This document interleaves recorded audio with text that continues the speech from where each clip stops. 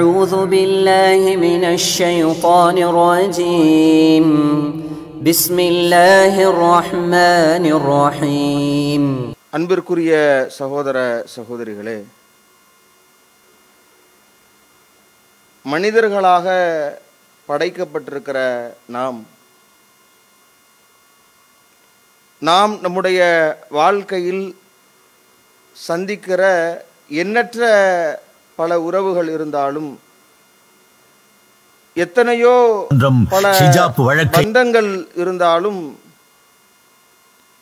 அதில் முக்கியத்துவம் வாய்ந்த சிறந்த ஒரு உறவாக பெற்றோர் என்கிற உறவை இறைவன் ஏற்படுத்தியிருக்கிறான். இந்த உறவின் மூலமாகத்தான்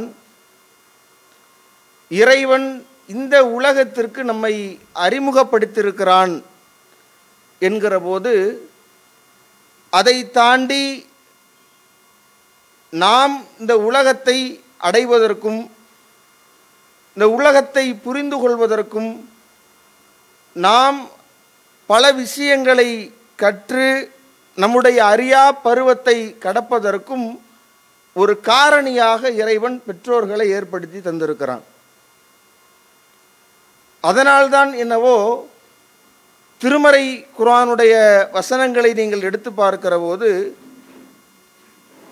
இறைவன் தன்னை மட்டுமே வணங்கி வழிபடுவதை எவ்வளவு முக்கியத்துவம் வாய்ந்ததாக நமக்கு அடையாளப்படுத்துகிறானோ, அதற்கு சற்றும் குறையாமல் பெற்றோர்களை பேசுகிற இடங்களிலெல்லாம் அல்லாஹ் தன்னை ஒருமைப்படுத்துவதோடு சேர்த்து இறைவன் சொல்லி காட்டுவதை பார்க்கிறோம். திருமறை குர்ஆனுடைய வசனத்தை பார்க்கிறோம். வகலா ரப்புக அல்லா தஅபுது இல்லா இய்யா, என்னையே நீங்கள் வணங்கி வழிபட வேண்டும் என்பதையும், ஒபில் வாலிதைனி இஹ்சானா, பெற்றோர்களுக்கு நல்லுபகாரம் செய்ய வேண்டும் என்பதையும் இறைவன் நமக்கு கட்டளையிட்டிருக்கிறான் என்று அல்லாஹ் ரப்புல் ஆலமீன் சொல்லி காட்டுறான். அப்போ இந்த ஒரு அடிப்படையான ஒரு வசனம், இது மாதிரி ஏராளமான பல வசனங்களை திருமறை குர்ஆனில் இதே அடிப்படையில் அல்லாஹ் சொல்லுவதை பார்க்கிறோம். அப்போ அல்லாஹுவை எப்படி ஒருமைப்படுத்துவது ஒரு முக்கியத்துவம் வாய்ந்ததோ, அவ்வளவு முக்கியத்துவம் வாய்ந்ததாக பெற்றோர்களுக்கு நல்லுபகாரம் செய்ய வேண்டும் என்கிற கட்டளையையும் இறைவன் சேர்த்து சொல்கிற ஒரு நிலையை நாம் பார்க்கிறோம். ஆனால் இன்றைக்கு நம்முடைய நிலையை நாம் எடுத்து பார்த்தோம்னா,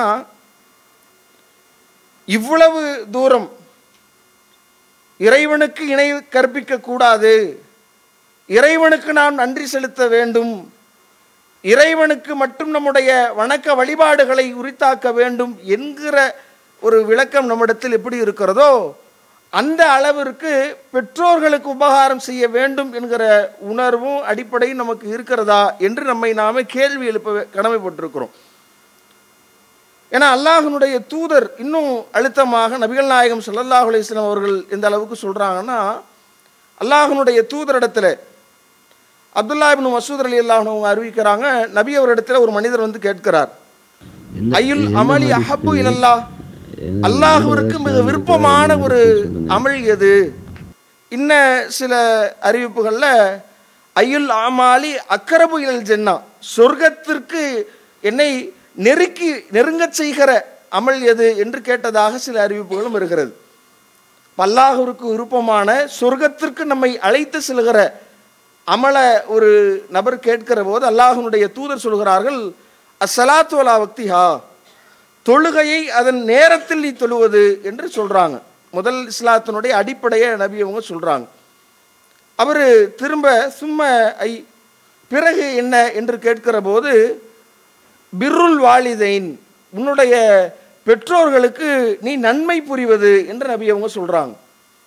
மூன்றாவது அவர் கேட்கிற போது தான் அல் ஜிஹாது ஃபீ சபீலில்லாஹ், அல்லாஹ்வின் பாதையில் நீ போர் புரிவது என்று அல்லாஹ்வுடைய தூதர் குறிப்பிடுறாங்க. யோசிச்சு பாருங்க, நபிகள் நாயகம் ஸல்லல்லாஹு அலைஹி வஸல்லம் அவர்களுடைய வரிசைப்படுத்துதலை பாருங்க. இறைவன் எப்படி திருமறை குர்ஆனில் குறிப்பிடுகிறானோ, அதே போன்று இஸ்லாத்தினுடைய அடிப்படை தொழுகைக்கடுத்து அல்லாஹ்வுடைய தூதர் இறைவனுக்கு பிடித்தமான அமலாக சொர்க்கத்திற்கு நம்மை நெருக்கி வைக்கிற அமலாக அல்லாஹ்வுடைய தூதர் சொல்லி காட்டுகிற போது பெற்றோருக்கு நன்மை செய்வதை சொல்றாங்க. இன்றைக்கு நம்முடைய நிலை, பெற்றோர்கள் என்கிற போது ஊர் உலகத்திலேயே நாம் நல்ல பேர் பெற வேண்டும் என்கிற எண்ணமும் தேட்டமும் அதற்கான செயல் திட்டமும் செயல்பாடுகளும் இருக்கு. ஆசிரியர்களிடத்தில், இன்ன பிற நம்முடைய சக நண்பர்களிடத்தில், நாம் பழகி வருகிற அக்கம் பக்கத்தினரிடத்தில், சொந்த பந்தங்களிடத்தில் அவர்களை பேண வேண்டும், அவர்களுக்கான சில விஷயங்களை செய்ய வேண்டும் என்கிற ஒரு எண்ணம் இருக்கிற அளவிற்கு பெற்றோர்களிடத்தில் இருக்கிறதா? பொதுவாக சொல்லுவாங்கல்ல, பள்ளிவாசலுக்கு அருகில் இருப்பவன் தான் மிக தாமதமாக வருவான்னு சொல்லுவாங்களே, அது போய்க்கலாம் அப்படின்ற மாதிரி ஊரெல்லாம் நம்முடைய பார்வை அடைகிற அளவிற்கு வீட்டிற்குள் நம்மோடு இருக்கிற அவர்களிடத்தில் நாம் எப்படி இருக்கிறோம் என்கிற ஒரு கவனம் இருக்கணும்ல. ஏன்னா சாதாரணமாக இல்லை, அல்லாஹ்வுடைய தூதர் ஜிஹாது ஃபி சபீலில்லா என்பதை அல்லாஹ்வின் பாதையில் போர் செய்வதை விட முற்படுத்தி நபி அவர்கள் ஒரு அமலை சொல்றாங்கன்னா அது இந்த பிர்ருல் வாலிதைன், பெற்றோர்களுக்கு நாம் செய்கிற நன்மை. அல்லாஹ்வுடைய தூதரிடத்தில் இன்னும் ஒரு மனிதர் வந்து கேட்கிற போது அல்லாஹ்வுடைய தூதர் பதில் சொல்றாங்க. நபி ஸல்லல்லாஹு அலைஹி வஸல்லம் இடத்தில் கேட்கப்படுகிறது, உஜாஹிது, அல்லாஹ்வுடைய தூதரே நான் இந்த போரில் அறப்போரில் கலந்து கொள்ளட்டுமா என்று ஒரு மனிதர் வந்து கேட்கிறார். அல்லாஹ்வுடைய தூதர் கேட்கிறார்கள், லக அபவானி, உனக்கு பெற்றோர்கள் இருக்கிறார்களா என்று கேட்கிற போது ஆம் நாம் இருக்கிறார்கள் என்று சொன்ன உடனேயே அல்லாஹ்வுடைய தூதர் சொல்கிறார்கள், ஃபஃபீஹிமா ஃபஜாஹித், நீ அவ்விருவரையும் போய் சென்று பராமரி, அவர்களுக்காக நீ போராடு, பாடுபடு என்று நபி அவர்கள் போரில் ஒருவர் கலந்து கொள்வதை விட இது சிறந்தது என்று அவரை திரும்ப அனுப்பிவிடுகிறார்கள் என்று நாம் பார்த்தோம்னா எவ்வளவு ஒரு முக்கியத்துவம் வாய்ந்தது என்பதை நாம் கருத்தில் கொள்ளணும். சிறு பிள்ளைகளில் இருந்தே இந்த பெற்றோர்களுக்கு நாம் உபகாரம் செய்ய வேண்டும் என்கிற விஷயத்தில் நம்முடைய நிலை எப்படி இருக்கிறது என்பதை நாம் சீர்திருத்தி பார்க்க வேண்டும். அதில் எப்படியான அந்த நிலைப்பாடுகள் செயல் திட்டங்கள் நம்மிடத்தில் இருக்கணும் என்கிற வழிகாட்டுதல்களும் அடுத்தடுத்த வசனத்தில் வருது. அல்லாஹ் அடுத்த வசனத்தில் பேசுகிற போது, இம்மா எபுலுகன்ன இந்த கல்கிபர் அஹதுஹுமா அவ் கிலாஹுமா, அவ்விருவரோ அல்லது அவ்விருவரில் ஒருவரோ முதுமையை அடைந்து விட்டார்கள் என்று சொன்னால் ஃபலா தகுல், அவர்களை பார்த்து உஃப் என்கிற சி என்கிற வார்த்தையை கூட நீங்கள் பயன்படுத்தி விட வேண்டாம் என்று இறைவன் சொல்லி காட்டுகிறான். அப்போ எங்கே பிரச்சனை ஆரம்பமாகிறதுனா, அவர்களிடம் இருந்து நாம் பல அனுபவிக்கிற காலகட்டத்தில் பிரச்சனைகள் இல்லை. நல்லுபகாரம் செய்வதாக இருக்கட்டும், அதில் சின்ன பிரச்சனைகள் இருக்கிறதே ஒழிய அதில் பெரிய அளவிற்கு தேக்கம் இல்லை. எங்கே சிக்கல் ஏற்படுகிறது அல்லாஹ் அதை கணித்து சொல்கிறான். அவர்களில் ஒருவரோ அல்லது இருவருமோ முதுமை பருவத்தை அடைகிற போது அப்போ அவர்களை பார்த்து சீ என்று கூட சொல்லிவிடாதே, சொல்வதற்கான சூழல் அமைகிற போதும் கூட உன்னுடைய வார்த்தை அப்படி அமைந்து விடக்கூடாது என்று இறைவன் சொல்வதை பார்க்கிறோம். அல்லாஹ் தொடர்ந்து பேசுகிறான், ஒலா தன்ஹருஹுமா, அவ்விருவரையும் விரட்டி விடாதீர்கள், வக்குல்லஹுமா கவுலன் கரீமா, அவர்களிடத்தில் ரொம்ப அழகான மரியாதைக்குரிய சங்கை மிக்க சொல்லை நீங்கள் சொல்லுங்கள் என்று அல்லாஹ் ரப்பல் ஆலமீன் சொல்லி காட்டுகிறான். இன்னைக்கு நம்முடைய வார்த்தை பிரயோகங்களை யோசிச்சு பாருங்க. பெற்றோர்களிடத்தில் நாம் பேசுகிற வார்த்தை, பெற்றோர்களை நோக்கி நாம் சொல்லுகிற சொல்கள் எப்படி அமைந்து இருக்கிறது என்பதை யோசிச்சு பாருங்க. அப்படியே அதை நிறுத்தி வைத்து விட்டு நம்முடைய வாழ்க்கைக்குள்ள செல்லுங்க. சனியனே, நாயே, பேயே என்பதெல்லாம் மிக சாதாரணமான ஒரு கலாச்சாரமாக இன்றைக்கு நம்முடைய பிள்ளைகளிடத்தில் வந்திருக்கிறது. ஒரு இயல்பான விஷயமாக ஏதோ அவர்கள் மனம் பொருந்தி கொண்டாலும் கூட அதை வெளியே சொல்லாமல் அதன் மூலமாக அவர்கள் பெரிய நெருக்கடிக்கு உள்ளாகாமல் இருக்கிறத மையமாக வைத்து அவர்கள் மீது இது மாதிரியான வார்த்தைகளை மிக சாதாரணமாக சொல்கிற நிலையை நாம் பார்க்கிறோம். ரொம்ப ஒரு ஒரு சாதாரணமான ஒரு விஷயமாக இது மாறி இருக்கிறது. அல்லாஹ்வுடைய தூதர் இதை எந்த அளவுக்கு சொல்றாங்க அப்படின்னா, இதை பெரும்பாவம் என்று நபி அவர்கள் சொல்கிறார்கள். நாம் நபிகள் நாயகம் ஸல்லல்லாஹு அலைஹி வஸல்லம் அவர்கள் சொல்லக்கூடியதை பார்க்கிறோம்.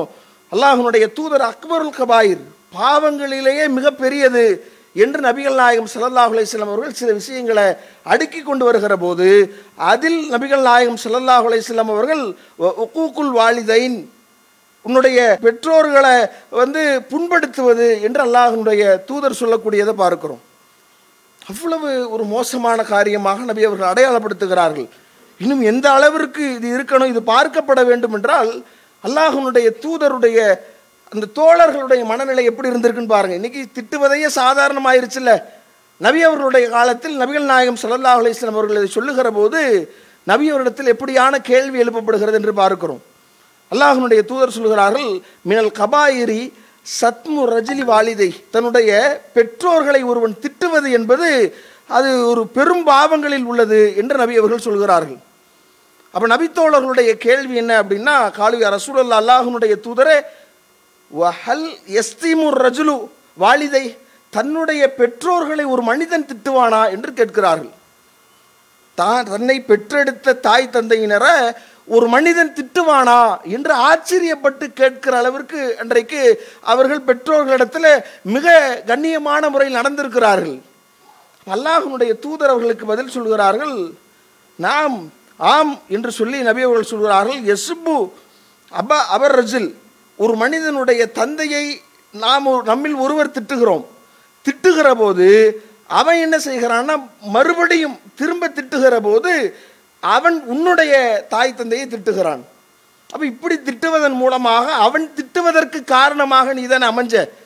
இன்றைக்கு மிக சாதாரணமாக அதை பார்க்கிறோம். கெட்ட வார்த்தைகள் எடுத்துக்கிட்டோம்னாலே அதில் பெரும்பான்மையான கெட்ட வார்த்தைகள், இன்றைக்கு உபயோகப்படுத்தப்படக்கூடிய கெட்ட வார்த்தைகளில் தாய் தந்தையினரை இழித்து அவர்கள் பற்றி இழிவாக சொல்கிற வார்த்தைகள் தான் இன்னைக்கு மிக சாதாரணமாக சமூக வலைத்தளங்களில் பரவலாக பார்க்கிறோம். ஒவ்வொன்றையும் நாம் கண்கொண்டு பார்க்க முடியாத அளவிற்கு பிறரை ஒரு கருத்தை எதிர்கொள்ள முடியாமல் ரொம்ப கடுமையான வார்த்தைகளில், கெட்ட வார்த்தைகளில் மிக அவர்களுடைய பெற்றோர்களை இழுத்து பேசுகிற ஒரு ஆபாச அர்ச்சனைகள் இன்னைக்கு மிக சாதாரணமாக நாம் பார்க்கிறோம்.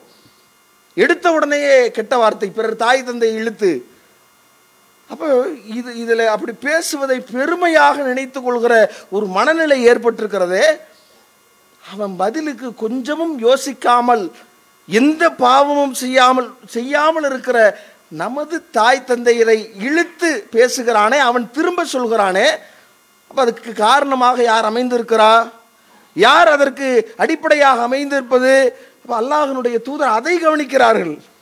அப்போ இன்னைக்கு நம்முடைய பெற்றோர்களை திட்டுவதற்கு காரணமாக நாம் அமைந்து விடுவதை பெரும்பாவங்களில் ஒன்றாக நபி அவர்கள் குறிப்பிடுகிறார்கள் என்றால் அப்போ இதில் எவ்வளவு கவனத்தோடு நாம் இருக்க வேண்டும்?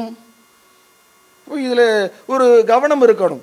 அதே மாதிரி இந்த வசனத்தில் அல்லாஹ் சொல்கிற அந்த வார்த்தை பதம், வலா தன்ஹருஹுமா, அவர்களை நீங்கள் விரட்டி விடாதீர்கள். முதுமை என்கிற ஒரு கொடிய ஒரு நிலை, அவர்களுடைய இளமையிலிருந்து எப்படி ஒரு குழந்தை பருவத்தை ஒருவன் அடைந்திருக்கிறானோ, திரும்ப மீண்டும் அந்த இளமை முடிந்து முதுமை என்கிற அந்த பருவம் மிக மோசமானது. அதில் ஆதரவு கரம் நீட்ட வேண்டிய நீங்கள், அதில் அவர்களுக்கு துணை நிற்க வேண்டிய நீங்கள், ஆறுதலாக இருக்க வேண்டிய நீங்கள், அவர்களை கேவலப்படுத்தி சீ என்று கூட சொல்லிவிட வேண்டாம், நல்ல வார்த்தைகளை சொல்லுங்கள், விரட்டி விட வேண்டாம் என்கிற வழிகாட்டுதல்களை வழங்குது. இன்னைக்கு பார்க்கிறோம் சமுதாயத்தில் அவ்வளவு மோசமான பண்பு. அவர்களிடமிருந்து ஒவ்வொன்றையும் பெற்றுக்கொண்டு வளர்ந்து வந்த ஒரு மகள் இன்றைக்கு ஒரு சின்ன காரியத்திற்காக வேண்டி ஒரு காதல் என்கிற பெயரில் மிக சாதாரணமாக தாய் தந்தையரை தூக்கி எறிந்துவிட்டு போகிற நிலைகளை பார்க்கிறோம்.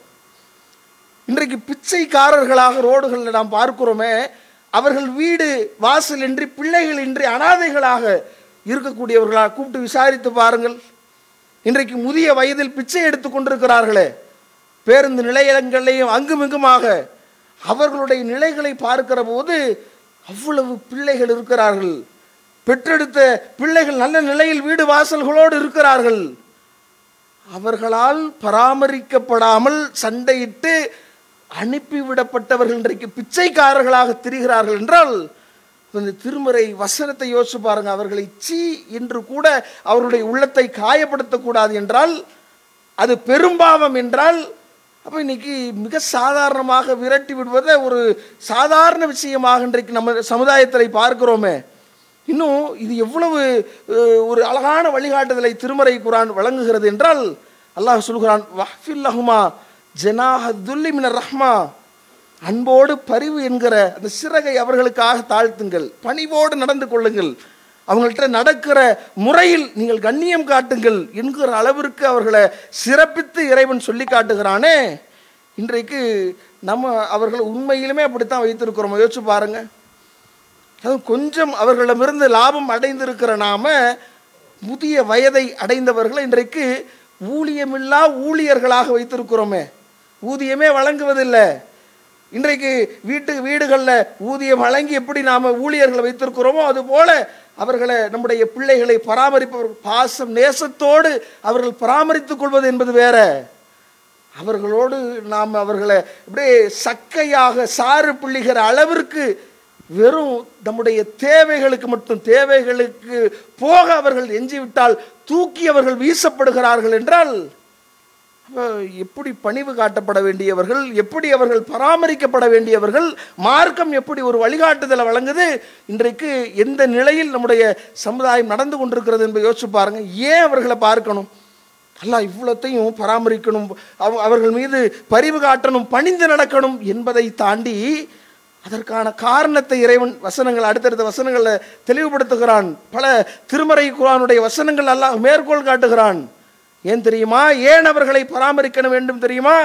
ஏன் அவர்களிடத்தில் பணிந்து நடக்க வேண்டும் தெரியுமா? அல்லாஹ் சொல்லி காட்டுகிறான், வஸ்ஸைனல் இன்சான் பிவாலிதைஹி, அவனுடைய பெற்றோர்கள் குறித்தும் நாம் மனிதனுக்கு வலியுறுத்தினோம்.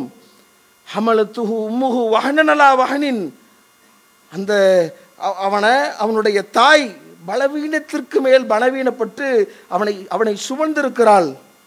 வ ஃபிசாலுஹு ஃபி ஆமைன், 2 ஆண்டுகள் அவனுடைய பாலருந்தும் அந்த ஆண்டுகளில் பால் கொடுத்திருக்கிறாள். சும்மா நீ பார்க்கல, உன்னை பார்த்தவர்களையாவது நீ பார்க்கணும்ல. திரும்ப நீ பார்ப்பதற்கு காரணம் ஒரு அன்பு, ஒரு பாசம், நேசம், இறைவனிடத்தில் நன்மை எதிர்பார்த்து என்பதையெல்லாம் தாண்டி உன்னை பார்த்தார்களே, உன்னை கஷ்டத்திற்கு மேல் கஷ்டப்பட்டு பல்வேறு சிரமங்களுக்கு மத்தியில் அவர்கள் நீ உனக்கு ஒத்துக்கொள்ளாது என்பதற்காக உணவுகளை தவிர்த்து, உனக்கு பாதிப்பு ஏற்பட்டுவிடும் என்பதற்காக பயணங்களை தவிர்த்து, உனக்கு பாதிப்பு ஏற்பட்டுவிடும் என்பதற்காக பார்த்து பார்த்து நடந்து கொண்டு உன்னை சுமந்து பெற்று எடுப்பதற்கு அவ்வளவு சிரமங்கள், வழிகளை, துயரங்களை தாண்டி பெற்று உன்னை பராமரித்து ஒவ்வொரு இரவும் கண் விழித்து பார்த்து கொண்டார்களே, உன்னுடைய மலம் சிறுநீர் எல்லாம் அவர்களுக்கு சாதாரணமாக தெரிந்தது. அப்படியானவர்களை நீ திரும்ப பார்த்து கொள்வதை அது என்னமோ தியாகம் நினைக்கிறீங்களா? இன்னைக்கு அப்படித்தானே முதியோர் இல்லத்தில் சக வசதிகளோடு கொண்டு போய் சென்று விட்டு விடுவதை பெருமையாக நினைக்கிறான் மனிதன். பெருமையா பேசுகிறோம், நல்ல வசதிகளோடு நல்ல ரேஞ்சில் ஒரு ரூமில் நல்ல ஏசி மற்ற பராமரிப்போடு நான் விட்டு விட்டு வந்திருக்கிறேன் என்பதை இவன் பெருமையாக பேசுகிறான். இவன் அப்படி விடலையே, இவனை அரவணைத்த விதமே வேறையாச்சே. அப்போ அல்லாஹ் அதை நினைவு கூற சொல்கிறான். ஏண்டா உன்னை எப்படி பார்த்துக்கிட்டாங்க, எப்படி உன்னிடத்தில் நடந்து கொண்டார்கள், இன்றைக்கு என்னென்னமோ கேள்வி எழுப்புகிறான். என்னென்ன கேள்வி வைக்கிறான்? அவனை மாதிரி என்னுடைய தாய் தந்தை என்னை பார்க்கவில்லையே, அவனை போன்று என்னை படிக்க வைக்கவில்லையே, இன்னென்ன ஆட்களை மாதிரி என்னை உயர்ந்த நிலையில் உயர்ந்த கல்வி கூடங்களில் படிக்க வைக்கலையே, அப்படி ஆளாக்களை அந்த மாதிரியான தொழில்களை கற்றுக் கொடுக்கவில்லையே என்றெல்லாம் பேசுகிறான். அல்லாஹ் அடிப்படையில் பார்க்க சொல்றான், உன்னை சுமந்தாலே அந்த சிரமத்தை யோசிச்சு பார்க்கலே, நீ என்னென்னமோ கேட்கிறையே, அடிப்படையில் சுமந்தது அதை மறுக்க முடியுமா அவனால? உனக்கு பாலருந்திய விஷயத்தை உன்னால் சுயமாக தேர்ந்தெடுத்து உணவு உண்கிற அந்த அறிவு இல்லாத அந்த காலகட்டத்தில் உன்னை அணைத்து பாலூட்டினாலே 2 வருடங்கள், அது இல்லைன்னு மறுக்க போறியா? அப்ப அதற்கு மதிப்பில்லையா என்று அந்த அடிப்படைகளை வைத்து இறைவன் குறிப்பிடுவதை பார்க்கிறோமே. இன்றைக்கு அந்த நன்றி நமக்கு இருக்கிறதா? இவ்வளவு பேர்களுடைய நடவடிக்கை மிக மோசமானதாக இருக்கிறது. இன்றைக்கு இந்த தாய் தந்தையினரை பராமரிப்பதில், அவர்களை பாதுகாப்பதில் ரொம்ப நம்முடைய இன்னைக்கு ஒரு மனிதன் அதுவும் கண்கூடாக தன்னுடைய குழந்தைகளை பராமரிக்கும் போது தான் ஒருத்தனுக்கு தெரியுது தாய் தந்தை தன்னை எப்படி பார்த்திருப்பார்கள் என்று. அப்படியும் கூட அந்த நிலையை அடைந்தும் கூட இன்றைக்கு பலரும் மனைவி, மற்ற ஒரு சில சூழல்கள், நண்பர்கள், நம்முடைய கலாச்சாரம் என்கிற பெயரில் தாய் தந்தையினரை விட்டு, அவர்களை விட்டு ஒதுங்கி வாழ்வதை, அவர்களை கண்டுகொள்ளாமல் வாழ்வதை இன்றைக்கு ஃபேஷனாக பார்க்கிறத நாம் இன்னைக்கு பெரிதாக அதை சொல்லி கொடுத்தோ அல்லது இவர்களுடைய அறியாமையிலேயோ இன்றைக்கு தாய் தந்தையினரை விட்டு ஒதுங்கி ஏதோ அவங்களுக்கான ஒரு பொருளாதாரத்தை கொடுத்து விட்டால் போதும். அதுவும் எந்த அளவில் அடித்து கொள்கிற என்னுடைய பிள்ளை என்று தாயும் தந்தையும் போட்டியிட்டு கொண்டு வளர்த்த அந்த பிள்ளைகள் இன்றைக்கு போட்டி போட்டு தாயே காலையில் நீ உணவு, மதிய என் கணக்கு, மறுநாள் அவன் கணக்கு என்கிற மாதிரி அடித்து கொள்கிற நிலை இன்றைக்கு இருக்கிறது என்றால் சமுதாயத்தில் எவ்வளவு இது ஒரு மோசமான நிலை என்பதை நாம் கருத்தில் கொள்ள வேண்டும். அல்லாஹ்வுடைய தூதர் எவ்வளவு வழிகாட்டுதலை வழங்கியிருக்கிறாங்க. நபிகள் நாயகம் ஸல்லல்லாஹு அலைஹி வஸல்லம் அவர்களிடத்தில் ஒரு மனிதர் வந்து கேட்கிறார், அல்லாஹ்வுடைய தூதரிடத்தில் கேட்கிறார், யா ரசூலல்லாஹ், அல்லாஹ்வுடைய தூதரே, மன் அஹக்கு பி ஹுஸ்னி சஹாபத்தி, நான் உறவாடுவதற்கு, நான் அழகிய முறையில் உறவாடுவதற்கு மிக தகுதியான ஒருவர் யார் என்று, அல்லாஹ்வுடைய மக்களிலேயே தகுதியானவர் யார் என்று கேட்குறாங்க. இப்போ உலகத்தில் எவ்வளோ பேர் இருக்கிறாங்க. அல்லாஹ்வுடைய தூதர் இவர் எதையும் நினைத்து கேட்டிருக்கலாம். அல்லாஹ்வுடைய தூதருடைய பதில் இப்படி இருக்க வேண்டும் என்று நினைத்து எதையும் நினைத்து கேட்டிருக்கலாம். அல்லாஹ்வுடைய தூதர் சொல்கிறார்கள், உம்முக்க, உன்னுடைய தாய் என்றார்கள். அல்லாஹ்வுடைய தூதரிடத்தை திரும்பி கேட்கிறார், சும்மமன், பிறகு யார்? சும்மா உம்முக்க, உன்னுடைய தாய் தான். சும்மமன், பிறகு யார்? சும்மா உம்முக்க, உன்னுடைய தாய் தான் என்று அல்லாஹ்வுடைய தூதர் 3 முறை சொல்லி, பிறகு சும்மா அபூக்க, பிறகு உன்னுடைய தந்தை என்று அல்லாஹ்வுடைய தூதர் இந்த உலகத்திலேயே நாம் உறவாடுவதற்கு மிக தகுதி வாய்ந்தவர்கள் என்று அல்லாஹ்வுடைய தூதர் அடையாளப்படுத்தினார்களே. இன்றைக்கு நாம் நம்முடைய லிஸ்டில் சிறு பிள்ளைகளில் இருந்து சின்ன குழந்தைகளில் தாய் தந்தை என்று அரவணைத்து வாழ்கிற மனிதன், ஒரு நட்பு வட்டாரம், ஒரு சூழ்நிலையில் தாய் தந்தை பேசுவது, நம்முடைய நலனுக்கு பேசுவதை எல்லாம் ஒரு மோசமானதாக, அவர்களை எதிரிகளாக பார்க்கிற நிலை போய், தனக்கு என்று மனைவி மக்கள், தனக்கு என்று ஒரு குடும்பம் உருவான பிறகு அவர்களை மறந்தே விடுகிறான். அவர்களை கண்டும் காணாமல் விட்டு விடுகிறான். அவர்களுக்கு ஏதோ இன்னைக்கோ ஏதோ ஒன்ற பேசுவது, அவர்களை போன்ற வாயில்லா பூச்சிகள் வேறு யாரும் கிடையாது. மற்றவர்கள் எப்படி நம்முடைய நண்பர்களோ மற்றவர்களோ, அவர்கள் நாம் நம்முடைய நடவடிக்கையில் மாற்றம் இருக்கிற போது, குறை இருக்கிற போது போட்டு உடைத்து அந்த உறவே முறிந்து போகிறதோ, அப்படி நம்முடைய பெற்றோர்கள் இல்லையே. என்ன செய்தாலும் எவ்வளவு அடித்தாலும் தாங்குகிற அப்பாவிகளாக இருக்கிற காரணத்தினால அப்படியே விட்டு தொலைத்து விடுகிறான். அவ்வளவுதான். என்ன நடக்கிறது? அவருடைய மருத்துவ தேவை என்ன?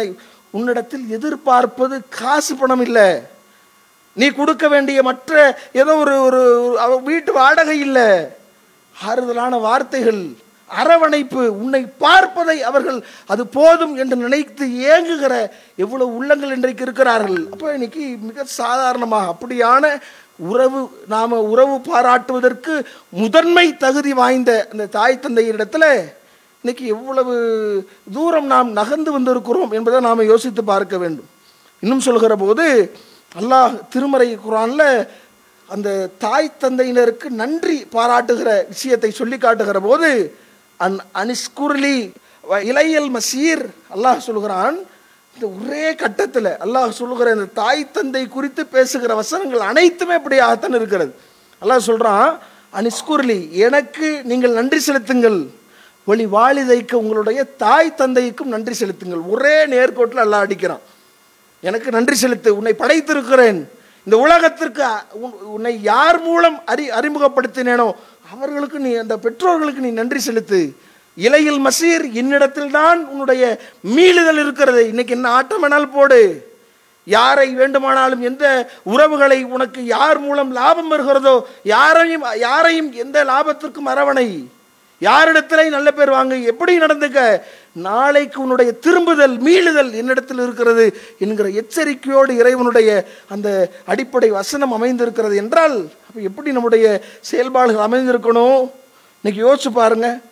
அவர்களுக்கான பிரார்த்தனைகள் அல்லாஹ் ஒவ்வொன்றையும் அல்லாஹ் சொல்கிற அந்த வார்த்தைகள், அல்லாஹ்வுடைய தூதருடைய வழிகாட்டுதல்கள் எவ்வளவு ஒரு அடிப்படைகளை கொண்டிருக்கிறது.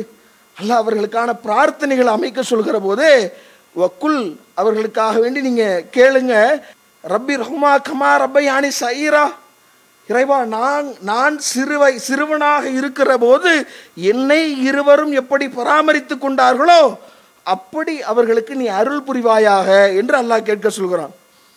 யோசிச்சு பாருங்க, நாம சிறு பிள்ளைகளாக இருக்கிற போது நம்மை எப்படி பராமரித்தார்களோ அதுபோன்று அவர்களுக்கு அருள் செய்ய வேண்டும் என்கிற பிரார்த்தனையை கேட்கணும்னா அல்லாஹ் இது எவ்வளோ பெரிய ஒரு பிரார்த்தனை. யோசிச்சு பாருங்க, அல்லாஹ் சொல்லி கொடுக்கக்கூடிய வார்த்தை.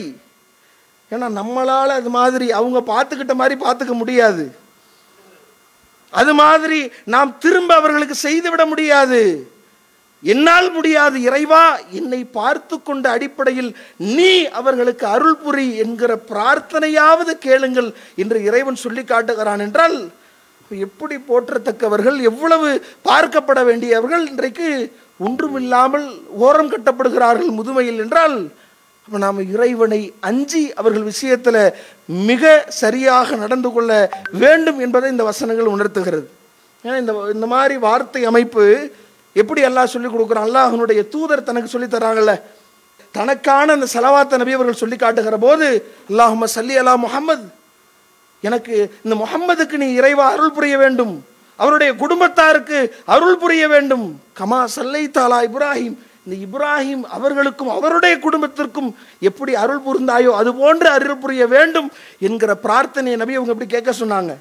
ஏன்னா சாதாரணம் இல்லை, அவங்க நல்ல அருளை பெற்றவர்களாக இருக்கிறார்கள். அந்த அருள் போதும் எனக்கு என்று அல்லாஹ்வுடைய தூதர் ஆசைப்பட்ட மாதிரி அந்த வார்த்தைகளை அல்லாஹ்வுடைய தூதருக்கு நாம் கேட்கிற மாதிரி பெற்றோர்களுக்கு நாம் கேட்கிற பிரார்த்தனை எப்படி இருக்கணுமா, அவர்கள் எங்களை எப்படி சிறு வயதில் பார்த்து கொண்டார்களோ அதற்கு ஈடு இணையே கிடையாது, அதற்கு நிகராக நீ அவர்களுக்கு அருள் செய்ய வேண்டும் என்கிற ஒற்றை வார்த்தையில் இறைவன் நிறுத்துகிறான் என்றால் எவ்வளவு கஷ்டம் சார். இன்னைக்கு நாம் நம்முடைய குழந்தைகளை பார்க்கிறோமே, நாம் அந்த அளவாவது நம்முடைய பெற்றோர்கள் நிமிர்ந்து பார்க்கிறோமா? யோசிச்சு பாருங்க.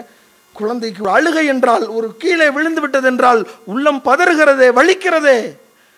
இந்த வலியும் இந்த பார்வையும் நம்மை நம்முடைய தாய் தந்தை பார்த்திருப்பார்கள் என்கிற போது அவர்களிடத்தில் மீண்டும் நம்முடைய பார்வை எப்படியானதா இருக்கக்கூடாதா? அப்ப அந்த ஒரு அடிப்படையை இந்த வசனம் நமக்கு வலியுறுத்துவதை பார்க்கிறோம். அல்லாஹ்வுடைய தூதருடைய இறுதி எச்சரிக்கையோடு முடிக்கிறேன்.